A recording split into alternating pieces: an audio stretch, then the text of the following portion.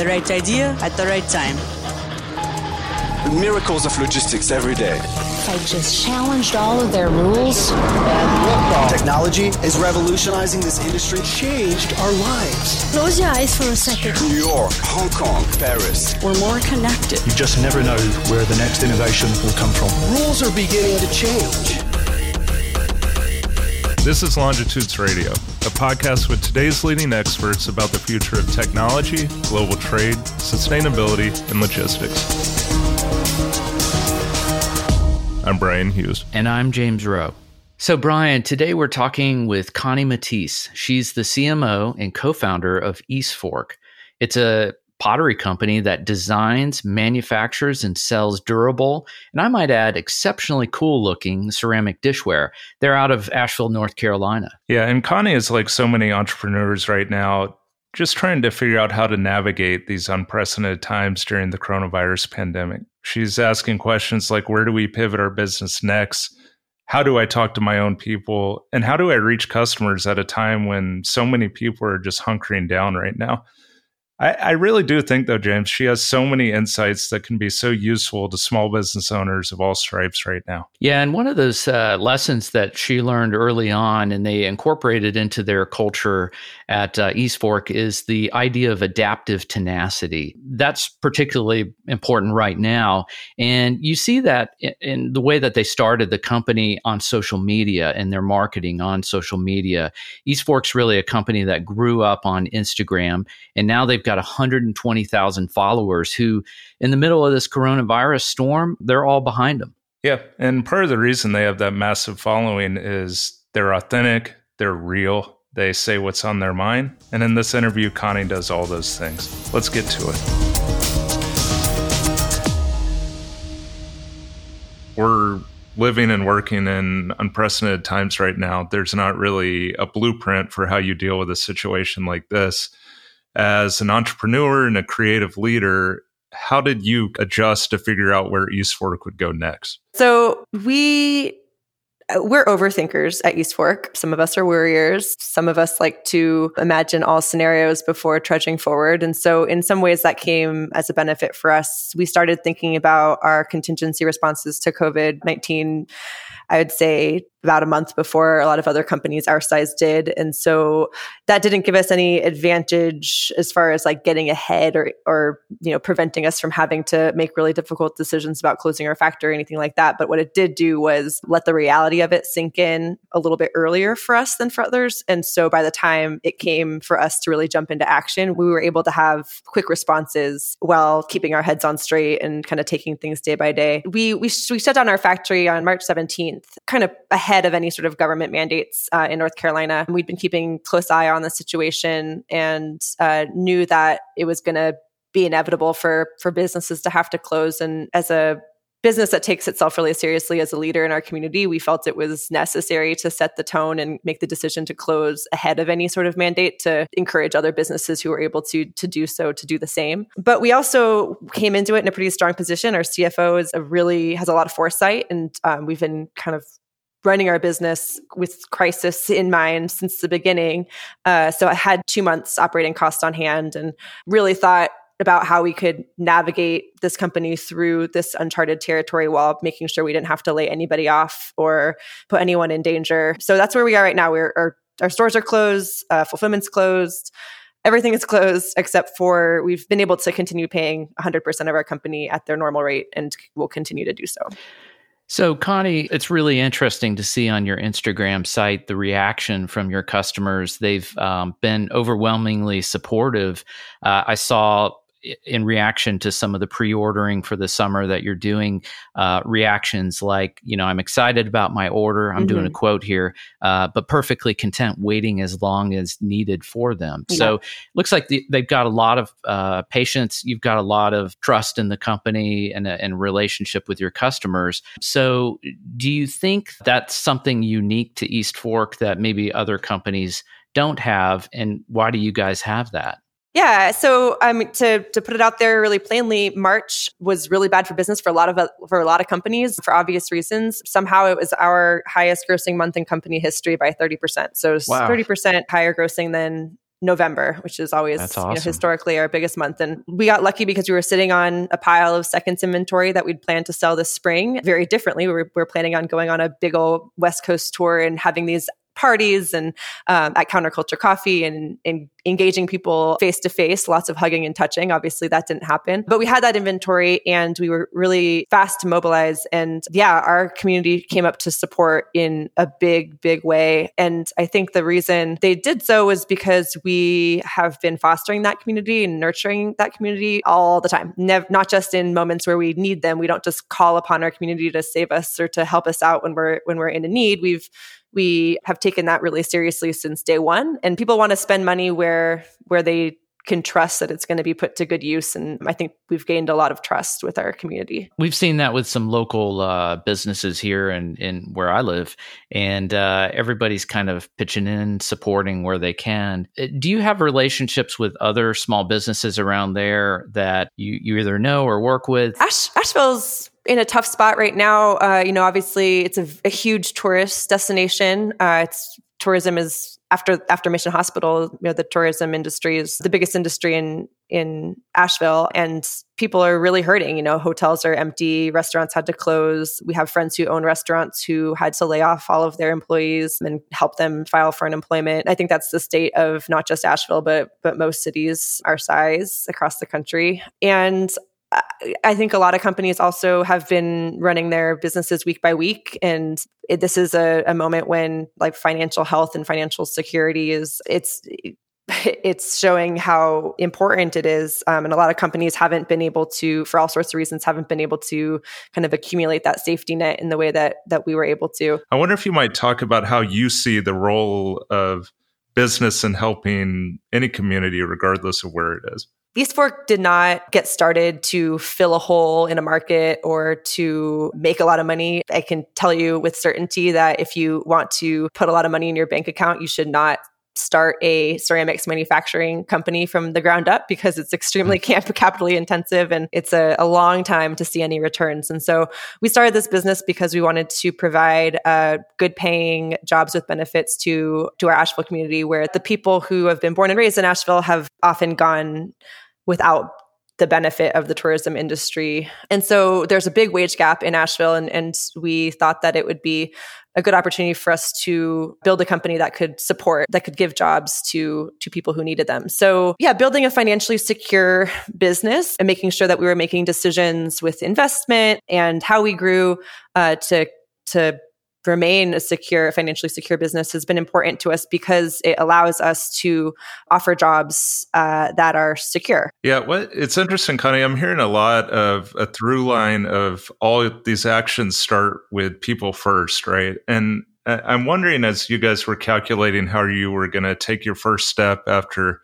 the coronavirus outbreak, what was your message to your own people when you were outlining how you're going to move forward? We run our business extremely transparently. I think if you ask anyone at East Fork if they feel like they have a good sense of what's happening with leadership, people would probably say we give them way more information than they can even handle. And we try to make sure that we give information in a way that's digestible and appropriate. But we keep everyone really informed of the decisions that we're making in the conference rooms. And so we started talking about the potential effects of COVID-19 early on, and we were letting people know, hey, this is happening. It's happening in these places. It's very likely that it's going to happen in Asheville and Buncombe County. And we want to let you know that we're doing everything we can to make sure that you're protected, and we're going to keep you posted. And so every day, our CFO, John, sends a daily email updating people on the status of what's happening in Buncombe County, providing resources for anything from legal sessions that are being offered for free for artists or emergency relief funds for people to access. And then we also give people a look into how the three of us as a founding team are thinking about these conversations in the short and the long term. So the day that we got up and announced to everybody that we were going to be closing the factory, it was met with a lot of gratitude, because people were aware of just what that the impact of that decision. It's been really fun to try to foster a sense of community virtually, and I think we've done a really good job of it. Every day I send around a little writing prompt to the whole staff to get to know each other better, and the stories that have emerged from that are just, I just like sit there weeping at the end of the night, listening to everybody's stories about where they grew up and their parents and the books they like to read and things that I never would have known about had we not been forced into this weird situation. I send a prompt every single morning. So yesterday's was just, who is your high school celebrity crush? And people sent around their, the lots of Jared Leto's and things like that. Or another one was, tell us about a time you felt connected to nature. And I think we had 43 responses from the team with beautiful essays on moments that they felt content and at peace with nature. So yeah, it's been fun to connect with everybody virtually. I think we might need to implement some of that on our team, James. It might alleviate some of the stress. I was going to say, it doesn't sound like a true corporate environment. And I'm just kind of interested in the that authenticity kind of vibe, that genuine feel that you all have there. Where did it come from? Well, when we started this company, it was just, the three of us, me and John and Alex, and we were just friends who wanted to contribute our own skills to build something together. And we always had a lot of respect for the skills that other people brought to the table. We never really tried to, we all kind of stayed in our lane a little bit. We identified what we were good at, and then we did those things. And so the three of us together were a little micro ecosystem for how we would potentially want to work together as we got bigger. And so building a culture of honest communication and accountability and real compassion has been essential to East Fork from the start. We grew a lot. In 2 years, we went from being a company of 12 people to a company of 80 people. And that we had some serious roadblocks or bumps in that road. But yeah, we've been fostering that intentional community since day one. Connie, I wonder, you mentioned some roadblocks when you first got started. What were some of the biggest ones you had to get past? None of us came from a business background. The three of us founders had no experience running a business, and we certainly had no experience managing big teams. And when we first started out, it was mostly just like hiring friends or friends of friends. And we knew pretty quickly that if we did that, we weren't going to be able to build the truly inclusive and equitable sort of culture that we wanted to eventually become. And so we started, when we moved into the factory and overhauled our hiring practices, we were really brought face to face by some of the economic disparities and cultural disparities that exist in Asheville. There was just a lot of navigating how to speak to each other honestly and how to share expectations and share feelings in a way that allowed people to be heard, but also kept professional boundaries. There was a lot of that, of just how do we show up to work with each other when we're all really different? I love that you brought up that cultural aspect. I'm curious, when you're looking for the right, quote, fit for East Fork, is it something that you know when you see it, or is it more trial and error? When we first moved into the factory, we had plans, a lot of plans to do that mission, vision, and values work that so many companies either neglect to do or kind of fumble through early on. And we kept putting it on the back burner because it didn't seem essential until Alex, my husband and East Fork CEO, finally was like, we can't keep putting this off. This is important. We need to sit down and really lay out what our mission is. We have to put it in writing. We have to identify those values, and we have to share it with the team. And so we finally did that. And when we were able to sit down with the team that we'd brought to the factory and say, hey, this is why we're here. This is how we're going to work together. And this is where we're going. It was wild, the shift in the weeks that followed from people. Because before we were working in this factory, we were a little, kind of craft pottery in Madison County, North Carolina, with a really small team of craftspeople making work at a completely different scale, at a completely different pace. And so when we all of a sudden brought those people over to the factory and said, okay, we're going to build a factory and we're going to grow 200% a year and we're going to do this, this, and that, people were just like, but why? And by not telling them why, that caused a lot of friction. And people were like, well, I don't want to do this thing anymore. This isn't what I signed up for. And so when we finally were able to really lay out what the vision for East Fork was, the people who'd been with us since the start, they just turned right around and were able to help us to just totally jump on board and help us carry out that mission. When you're talking about those values and going through the mission statement and whatnot, I heard you mention that on one of your Instagram posts is how important those values are to the company. Could you tell us a little bit about what those are? Yeah, sure. So the values that we've identified at East Fork are compassion, equity, accountability, adaptive tenacity, and sincerity. And when someone started talking about how you use values in business, I was initially kind of just turned off by the idea, just because kind of like a corporate term. Yeah, almost. yeah. We're not familiar with those at all. No. Not at all. Not at all.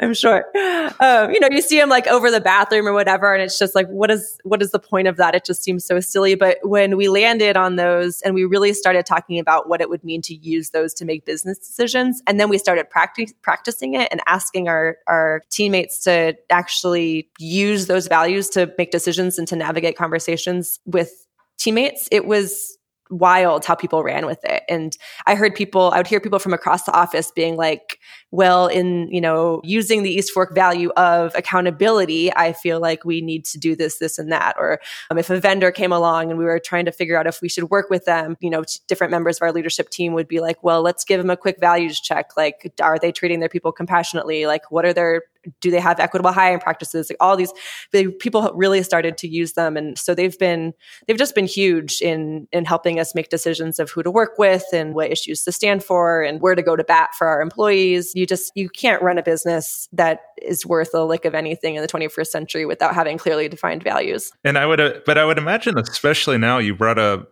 adaptive tenacity. I would kind of think in terms of the COVID-19 world, there's not really any more valuable tool for businesses of any size than that. Our business has always been tenacious and very adaptive. Our big goal for this year was to lay out this beautiful strategy there was so many plans and we had everything really thought out. And we've had to throw that plan completely out the window and do it from scratch. But we're all so used to working in that manner of having to pivot really quickly that it came really naturally to us.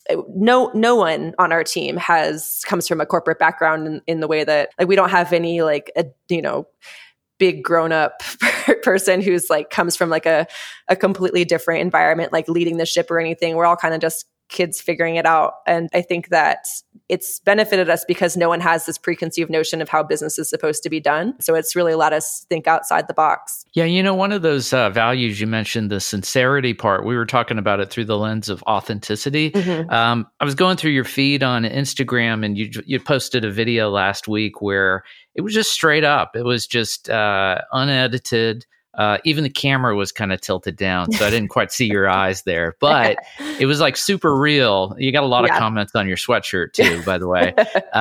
But it was super authentic. You kind of laid out the truth. So let's take a listen. Good morning. Our spring and summer collection is going to be available for pre-order at 12 p.m. Eastern Time. We have not yet made these pots. We are not currently working at the factory or the fulfillment center or our stores. So all of these pots will be made to order after we're all back to work, after this global pandemic has ended. The global pandemic will end just as soon as as the American people hold ourselves personally accountable and we all stay home and keep our communities safe if possible. So let's all do that, and then we'll be able to get back to work in the factory and making these pots as quickly as we can. So available for pre-order. You're going to be waiting on them for a long time, so please do not order unless you feel comfortable with that. And thank you so much for your support at this time, and thank you also for staying home as much as you possibly can. Just stay home.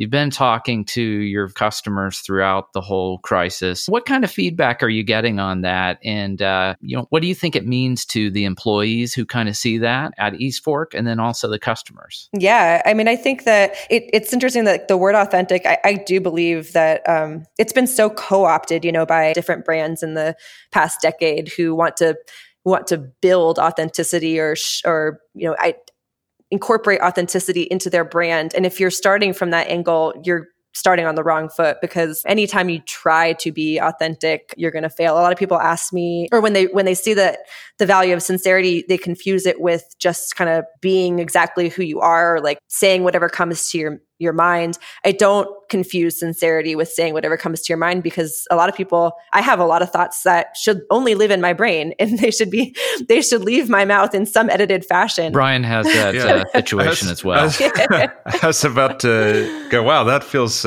strangely relatable. Yeah.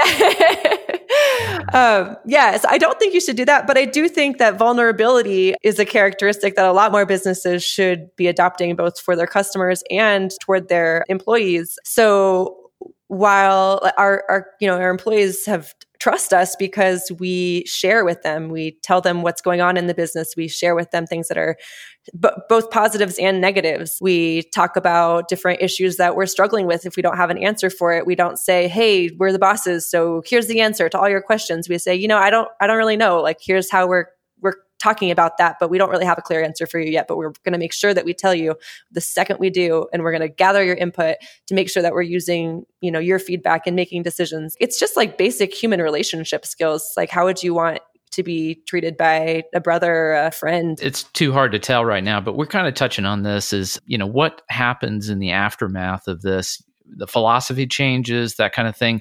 But are there things like tactical maybe that you all are thinking about or that you could share with other small business owners for post-pandemic time? You always see people fundraising or doing auctions, or in times of crisis, like when a new law is passed and everyone rallies around one particular issue and all fundraisers for that or whatever, but there's no consistency. And I think businesses really need to start kind of identifying what are the main issues that they want to help alleviate and have some consistency and show up for them, not just in the really hard times or the low moments, but like consistently be supporting their work throughout the year. I've always thought it's really important to focus locally here in Western North Carolina because we can have a pretty wide impact if we devote our resources to this kind of small community. And if all businesses are doing that, like it would be a huge shift. And then also, like, you don't have to think about money as being the only resource. A lot of businesses have resources that they can offer that might seem a little bit out of the box. We have a community kitchen here at East Fork where we make team lunches. And something that I really want to do when we get back up and running is offer that kitchen space to small businesses, small catering businesses. A lot of people have food businesses and they have to use like a certified kitchen to run it. And so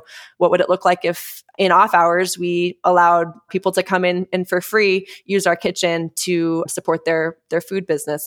It doesn't have to be just like writing a check at the end of the year or something. So, Connie, you guys have been around since 2010, and you've built East Fork up from the ground and really done that online through the social platforms, I believe. Mm-hmm. So like Instagram, you've got about 120,000 followers. How did that start? Let me go way back. My husband, Alex, he moved to North Carolina because he was interested in clay, and he dropped out of college after a year and a half to become a full-time apprentice with two master potters here in North Carolina. Bought a piece of property out in Madison County. I met him right after he bought that property, and together we built a big wood burning kiln and a workshop. I was not a potter. I worked in the restaurant industry, but I helped him mix a lot of glaze and wad a lot of pots and cut a lot of wood. And so for a few years, we operated just like that. We were making very traditional kind of vernacular North Carolina folk pottery and selling it at craft fairs and having big kiln sales. So it did start off online but from the beginning, we're really good at throwing big parties and gathering lots of people together in the form of kiln sales. A kiln sale, for those who don't know, it's a traditional way of selling pottery in the Southeast where you open up the kiln, so to speak, and everybody comes out and purchases the pots kind of fresh from the kiln. And so we'd have big barbecues. I'd make food for 200 people, and we'd have people showing up from all over the Southeastern region to buy pots. I tried really hard to not be in the family business. I had no intention of like being a potter's wife. But I also realized that like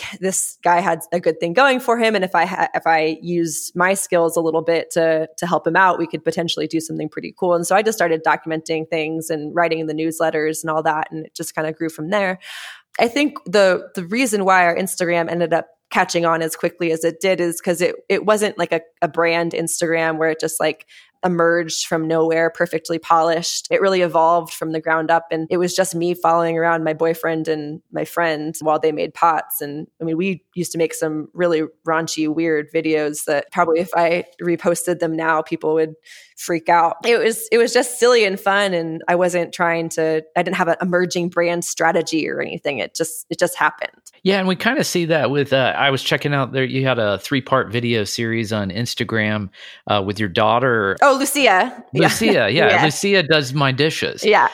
Is that kind of what you're talking about? Is you just like, blending your personality, your life, and things like that with the business? Yeah, I mean, absolutely. Like we have an incredible creative team here of a photographer, Whitney Ott. She makes beautiful, beautiful photographs. And every once in a while, one of her photos will get a ridiculous number of likes. But then the next day, an iPhone photo that I take of my kid with spaghetti sauce on her face will get just as many. So people really come for both reasons. And yeah, I think it's pretty different. I've let a lot of people into our lives in a way that's pretty intimate and raw. And so people know my kids' names. And obviously I stay up a lot at night thinking about how much I should reveal of my family life, and just as far as like what feels emotionally appropriate for me and my family. But I also know that it brings it's really effective marketing, James. Let me tell you that. Yeah, we joke about which kid has the best ROI. Since you're an expert, I've got to ask you this. I have been told that I'm bad at Instagram. And the reason is people say you just post the same pictures of your kids smiling at the camera. This isn't an effective strategy? Am I doing something wrong? Yeah. Well, I don't know. there are companies. I mean, I know friends who post like the same exact overhead shot of like a loaf of sourdough bread, and they do really well. So there is some element of consistency in Instagram that could lead you to be successful one day, Brian. But one day far away. It sounds like you're being charitable in that I'm essentially the person taking the boring picture of the sourdough over and over again. So how did it grow? Like, to get to 120,000, was that like overnight? Did it just slowly grow? No, so it was slower growth, but we had kind of random peaks and valleys. The Instagram is so weird. The algorithm's always changing. There were companies that got on there early on and kind of gained momentum that saw like a lot of followers starting to follow before. We did a handful of giveaways with some aligned brands that really saw a good pop in followers. We've had amazing press coverage over the last 2 years. We brought our PR in-house this year or last year. And the woman who runs our PR, Erin Hawley, does an amazing job of getting the word out. And so we'll get media coverage that'll bring some followers. But yeah, it's a lot of sharing. I have one picture of myself breastfeeding my littlest one and eating a donut that's gotten reposted like 750 times on other people's feeds. And yeah, it just comes from all around. Not all businesses are built for Instagram. I think a lot of people try to push it a little bit too hard, or they always feel like, this advice of like post something every single day. Like even that advice right now, I see companies who are trying to sell their products, and every day they get up, they're like trying to say like, well, look at this thing that we have. And like, this thing's still beautiful. Like you should buy it. And there's just so much fatigue. And so I think Instagram is having like a lot of people are experiencing social media fatigue. So you really have to know how much your customers actually want to be hearing from you. And if you don't have something new or interesting to say, then just don't say anything. And that's okay. It's okay to be silent a little bit. I think that's what I would tell people on Instagram right now. What about, for other small businesses who are used to more traditional marketing strategies? What are some of the tips that you could share with them? As far as social media goes? Social media, just marketing online, really. Yeah. Oh, geez.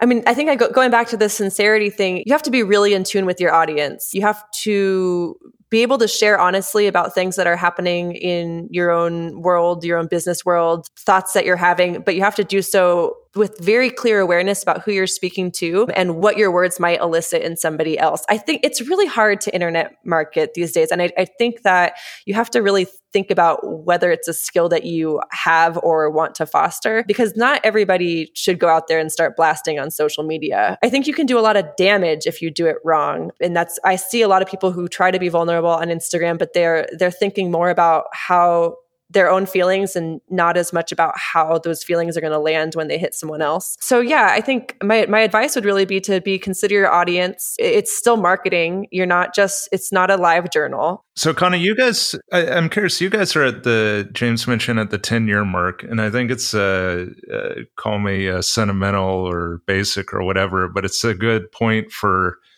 reflection. Yeah. How do you think the next 10 years look different for eSwort compared to the first 10? Oh, geez. If you'd asked me that 6 weeks ago, I had a beautiful answer for you, Brian. Well, maybe you can give us the coronavirus answer and then back to the new normal answer. The coronavirus answer, this is all new for us now. I think that we're radically reimagining the company that we're going to be on the other side of this. I'll give you the answer that I would have answered first, because kind of shows you where we thought we were going. But we thought that we were on our way to becoming the largest manufacturer of ceramics in the US. That would probably be like the 15-year goal. And that would have looked like a big campus where we made the line that we're making now, potentially introducing cheaper lines, more automated lines that were more accessible, being completely carbon neutral, building out a huge R&D department, working with manufacturers potentially in other countries to help them design lines and kind of overhaul manufacturing processes to be more environmentally sustainable. I mean, we had lots of things that we thought we were going to do in 15 years.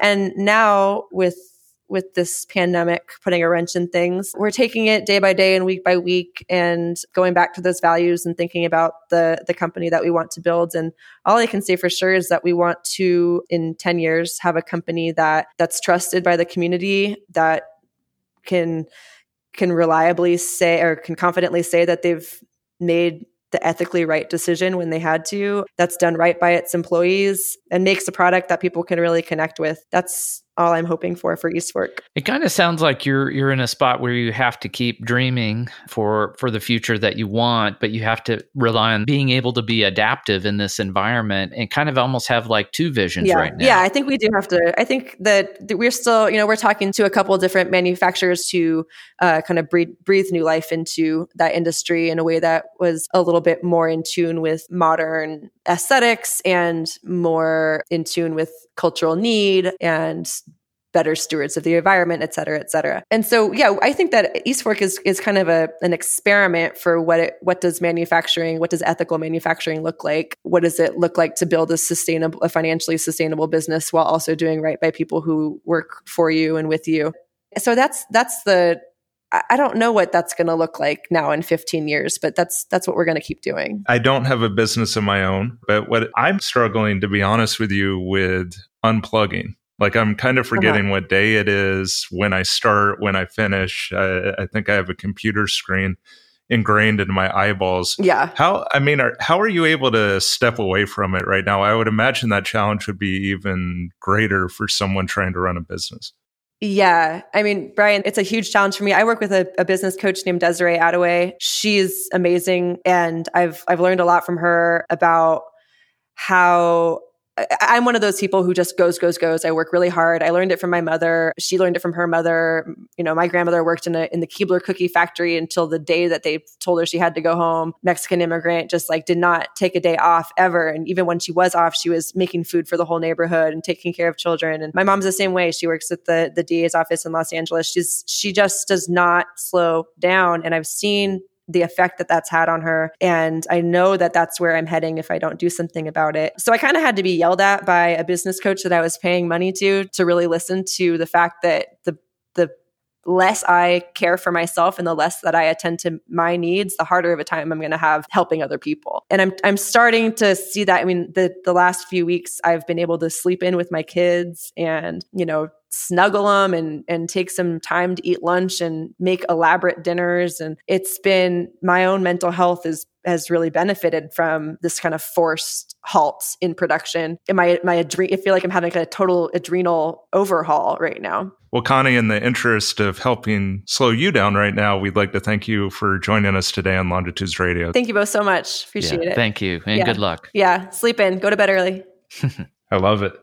And we're going to close giving Connie's husband and East Fork CEO and co-founder Alex Matisse the final word. He has a message that speaks to these trying times we're living through right now. Yeah, so what we're about to play for you feels like the words adaptive tenacity in action. Whenever I hear this clip, Brian, I find myself replacing the word art with the word life. I think that's a funny illusion that art is joy, because it's not always joy. And I think a lot of good art comes from struggle. And there's good days and there's bad days.